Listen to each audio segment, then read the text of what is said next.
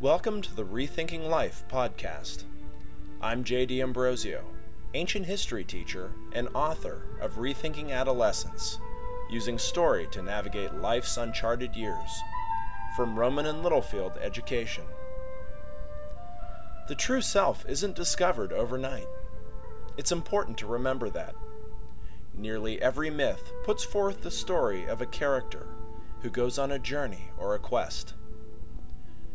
The Greek hero Perseus went on a quest to slay the Gorgon Medusa before he could rescue the princess Andromeda. Alice tumbled down a rabbit hole into the mystery of Wonderland. Siegfried traversed the perils of Isenland to awaken the sleeping Valkyrie Brunhild.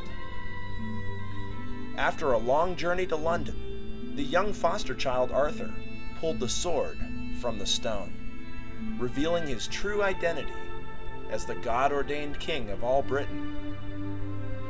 Frodo had to venture forth to destroy the Ring of Power in the fires of Mount Doom, and the Sumerian hero Gilgamesh searched for the secret of immortality. Journeying toward a goal is an essential aspect of all myths and legends. Yet we are all on a journey of this magnitude, whether or not we wish to recognize it as such. We encounter event after event that is not of our making or of our own choosing. A baby is born. A loved one dies. Your family needs to move to another state. Your car stalls on a backcountry road. Frame by frame, chapter by chapter, life plays out as a story. Yes, dealing with such events is just part of being human. However, being human also involves the freedom to choose. One of the greatest tragedies in life is when we experience the journey of life, but ignore its meaning. If we choose to view our lives as anything less than a journey of mythical proportions, we will miss the true meaning behind our experiences. If we are to reach out to the next generation, we must first begin to open our eyes to the reality of the journey upon which we ourselves have embarked. We must see ourselves in a new light. All heroes and heroines in myths and legends must first go on a journey that forces them to be more than they ever imagined they could be. It forces them to face their greatest fears, rather than avoiding them. It places them in situations that are uncomfortable and dangerous, for the purpose of revealing their true capability. The quest at first appears to be disastrous, robbing them of life.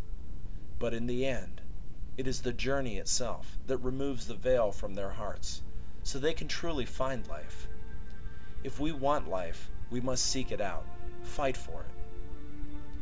The young people that we work with and love must be made aware of the importance of the journey, and that life is more than just random, meaningless events.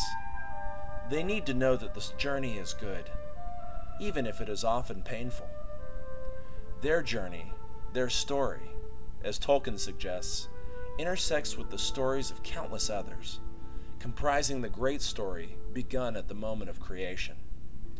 We have an opportunity to intersect with and influence the journey of the young, and they will in turn add to our own story, and we will become better for it.